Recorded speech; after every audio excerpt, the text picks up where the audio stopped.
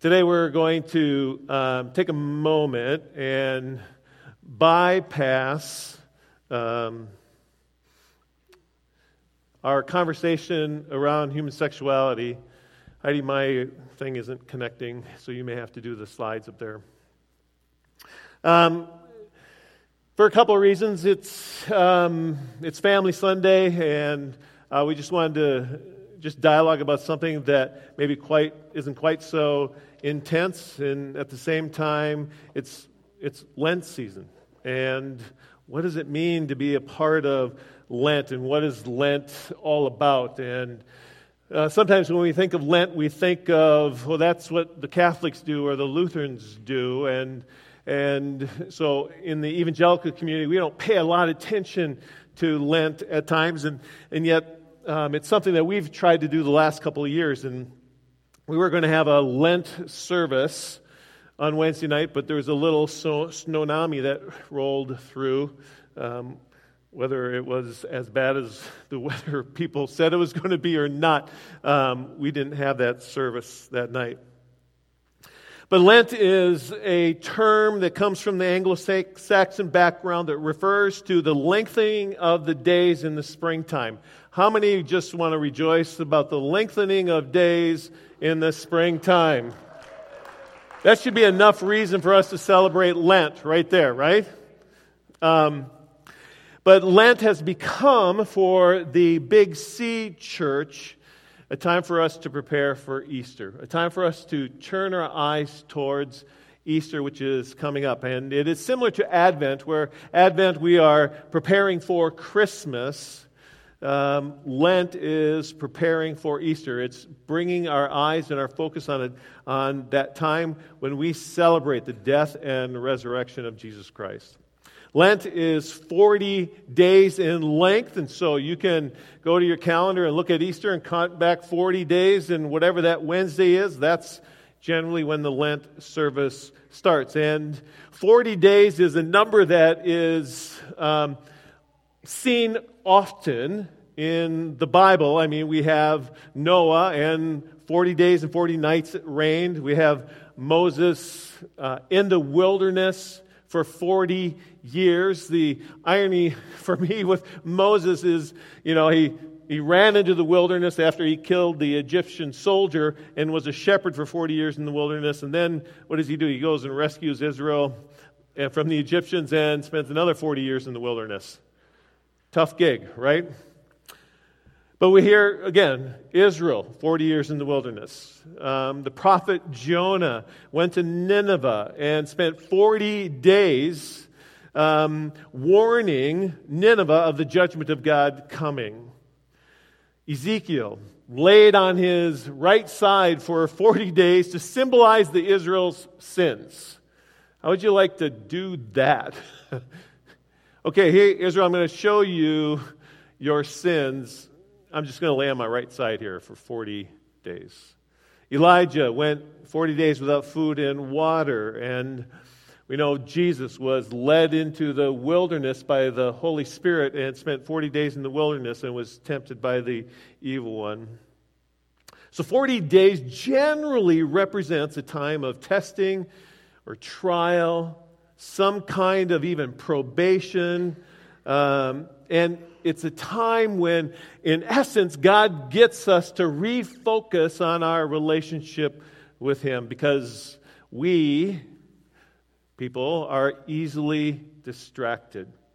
It doesn't take us much to take our eyes off of God. And so every once in a while, God brings things into our path to help us to get refocused. As I was thinking about this, I was thinking about the time that Terry and I had in St. Cloud, and I always say it's like a 3.5-year time, and when I thought, I wonder how many months that was. It was right around 40 months. It was the hardest 40 months of our life, and it was a time of testing and a time of trial for Terry and I. The wilderness is a part of this theme too, around 40, the number 40, as I pointed out. Moses was in the wilderness, Israel in the wilderness, Jesus spent time in the wilderness. And the wilderness in the Hebrew, as I've shared here before, the Hebrew word is midbar, which means wilderness and also can mean mouth. And it comes from the root Hebrew word debar, which means to speak. And so for Israel people, for Jewish people, when they read in the Old Testament and read about the wilderness, they're thinking in their mind that that's a place where God speaks. Because Israel in the wilderness, 40 years, God spoke to them. Moses in the wilderness, just a constant picture of being in the wilderness and God speaking. The story that we see, the first place of the wilderness, is the story of Hagar. And I wanted to retell this story this morning just to help us prepare for this season of Lent. You see, Hagar is this Egyptian slave girl, and she is a part of Abram and Sarai's house.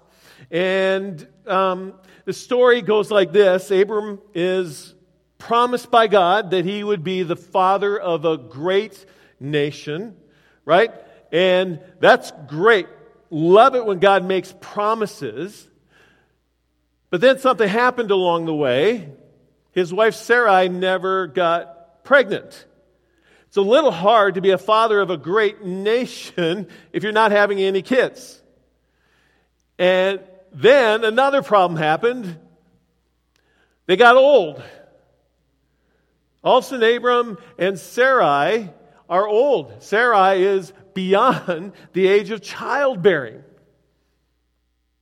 So the problem of God and His promise goes from, so nothing's happened, this is a difficult thing, to, okay, now it's impossible.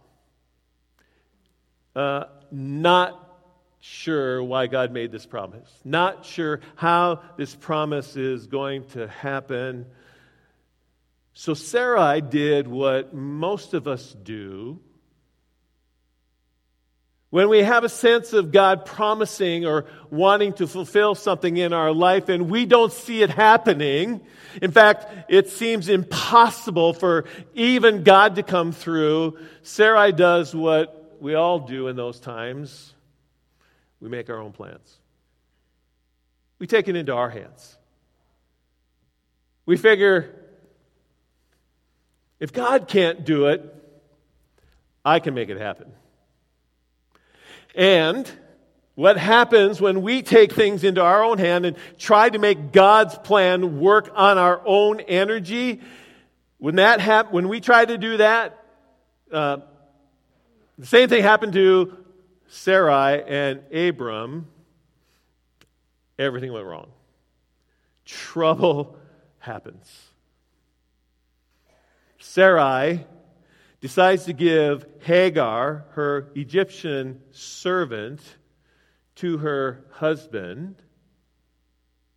And remember, last week we talked about husband, or a couple weeks ago, Hebrew word ish. So Sarai gives her husband, her ish, Abram, Hagar, to be his Isha, or his wife. So do you see the problem right out of the gate? The problem right out of the gate is Abram and Sarai were one flesh, and now there's another woman coming in to be one flesh with Abram at the same time. And that's problem enough. But then Hagar gets pregnant. That's what they wanted, right? Because if God can't fulfill His promise, at least we can fulfill God's promise through Hagar.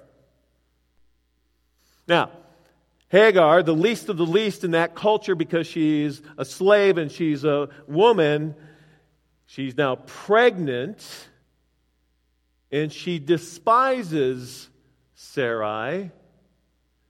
Why? She's going, I've got something you don't. I can do something for your husband, you can't.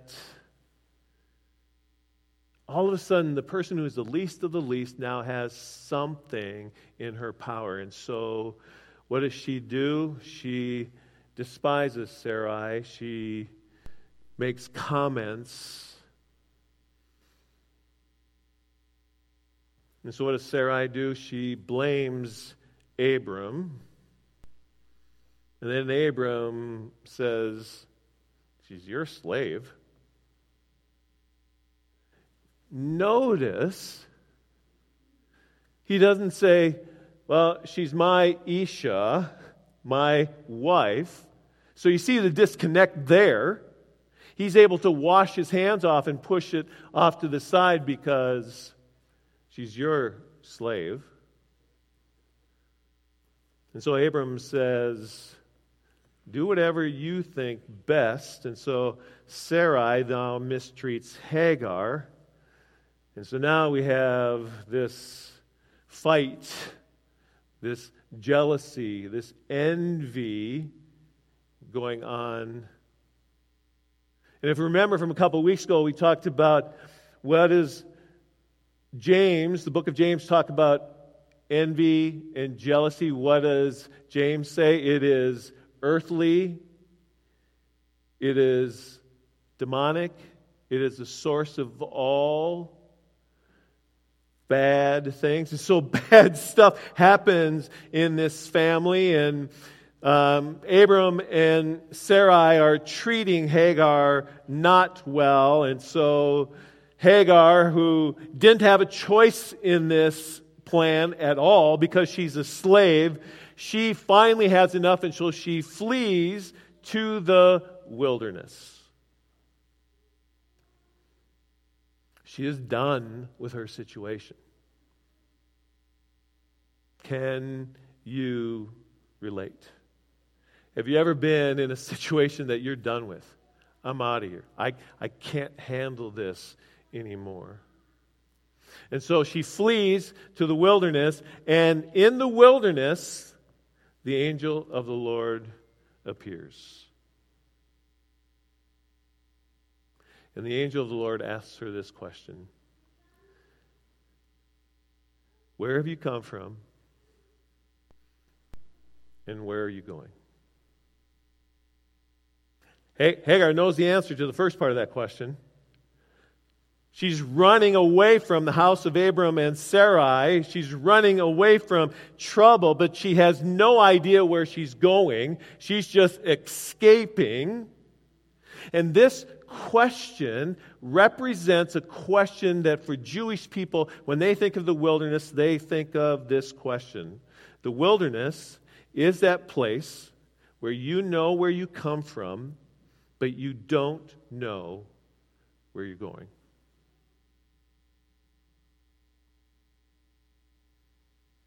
The angel of the Lord responds to Sarai and tells her where to go. And the ironic thing is, where does he tell her to go? Go back to your mistress.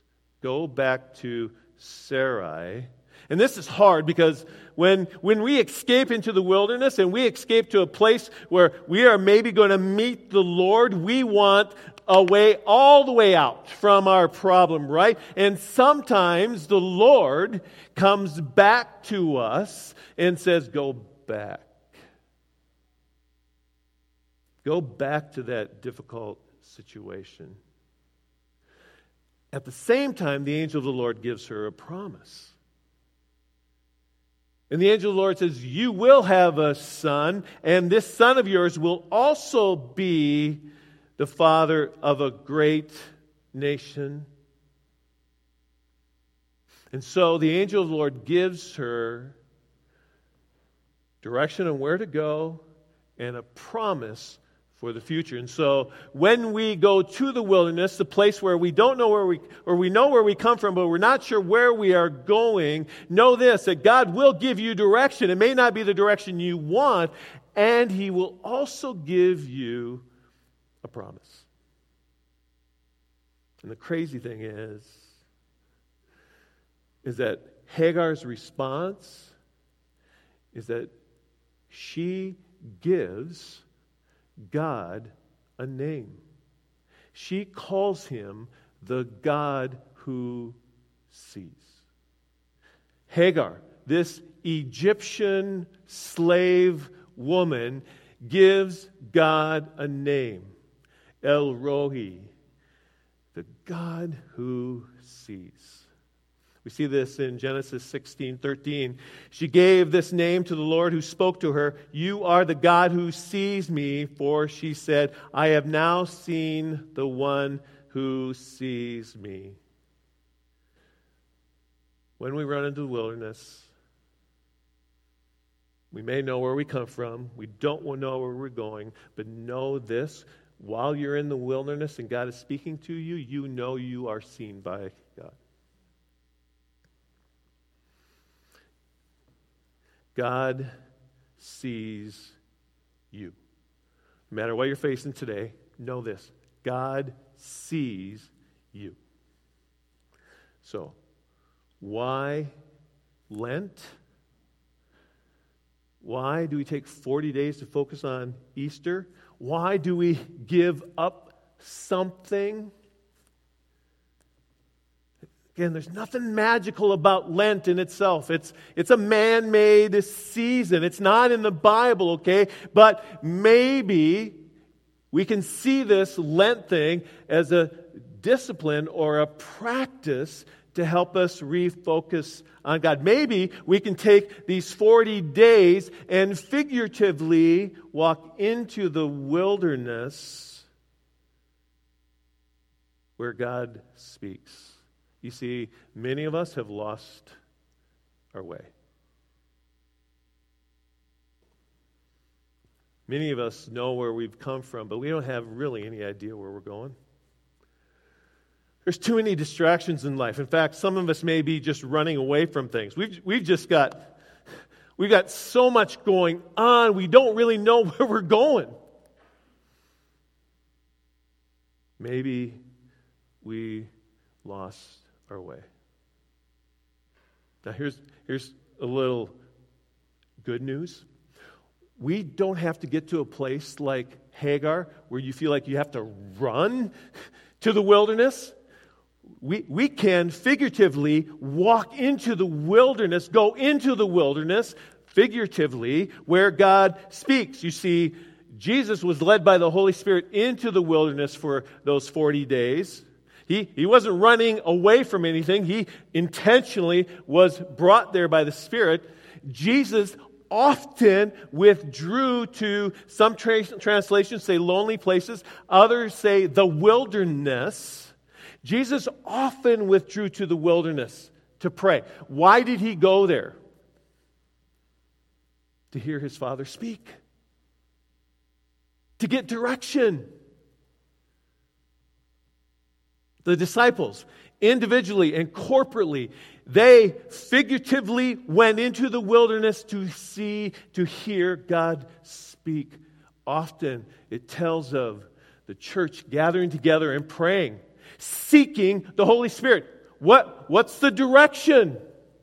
You see, one of the problems of the Western church is we're a lot like Abram and Sarai, meaning we may have a promise, we may have an idea of the direction, and we're all too ready to figure out how to make that happen.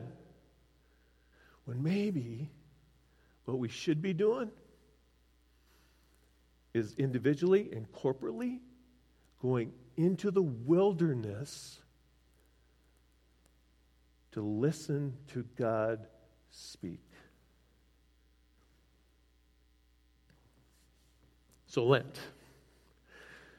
You should have gotten a little sheet of paper that was handed out by you. If you didn't receive one, I know the ushers can pass them out. And it says, give up one, pick up one, pray for one.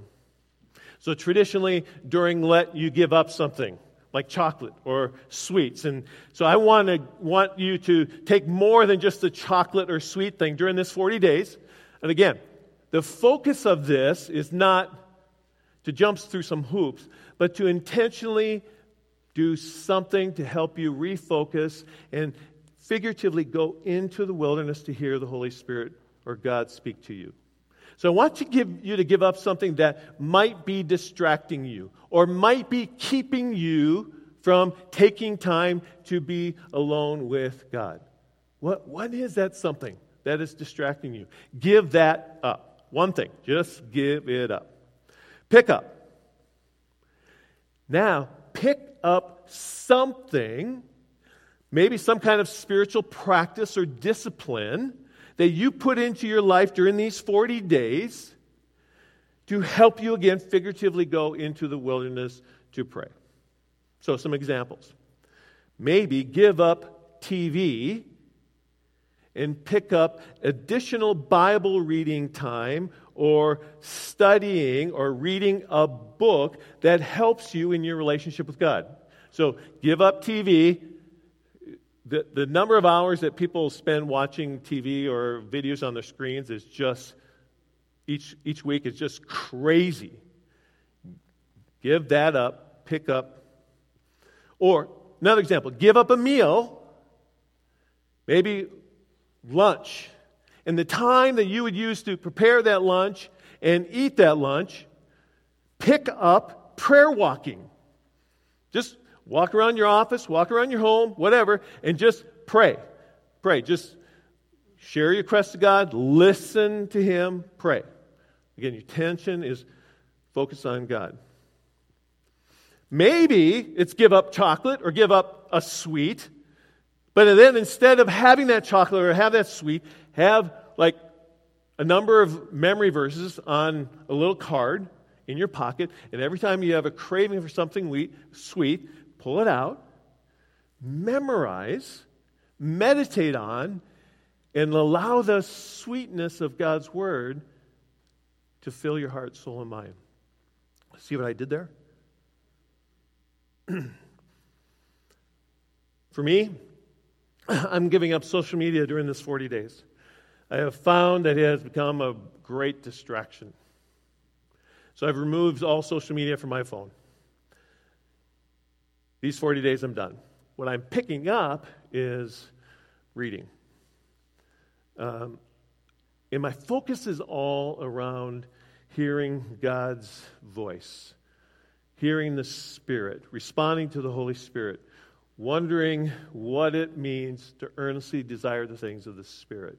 So I'm reading books regarding that. So instead of getting on my phone and start flashing through social media or watching the short little videos, social media gone, I am intentionally picking up a book. So for you, what does God want you to do? Last thing, pray for one, just real quickly. As long as we're spending time with God, let's talk to God about a person. Who is one person in your life that needs Jesus? Pray for that person every day for the next 40 days. And part of your prayer, ask God to give you an opportunity to talk to that person about Jesus. One last thing, and then we'll wrap up. When you do this, you need to tell somebody. Because when we tell somebody, it helps on accountability. So if you have a family, maybe tonight when you're at home, you take some time, everybody fill it out, and then you share with each other what you're doing. If you're a single person, find a friend and share this with them. Invite them in on this. But the important thing is you share this with somebody so that you hold each other accountable. Our focus is this. Jesus calls us friends, no longer servants. And as a friend, He has some stuff He wants to share with us. This is taking 40 days, giving up something and picking up something to nurture that friendship with Jesus. Okay? Again, nothing magical about Lent. If you don't do this, you don't do it. It's no skin off my back. It's not a shame thing. The church elders aren't going to call you up and go, "Hey, how come you're not picking up and giving up?" No, this is about you and your friend Jesus and doing whatever you can do to nurture that relationship with Him. Let's pray. Father, thank you that we can approach your throne with confidence. Thank you that you call us friend again. So I pray for each one of us as we give up something and pick up something during this next 40 days. I pray that our relationship with you would be strengthened. Because we're just like Hagar. We know where we come from, but we don't know where we're going. And so we want to intentionally hear you. In Jesus' name we pray. Amen.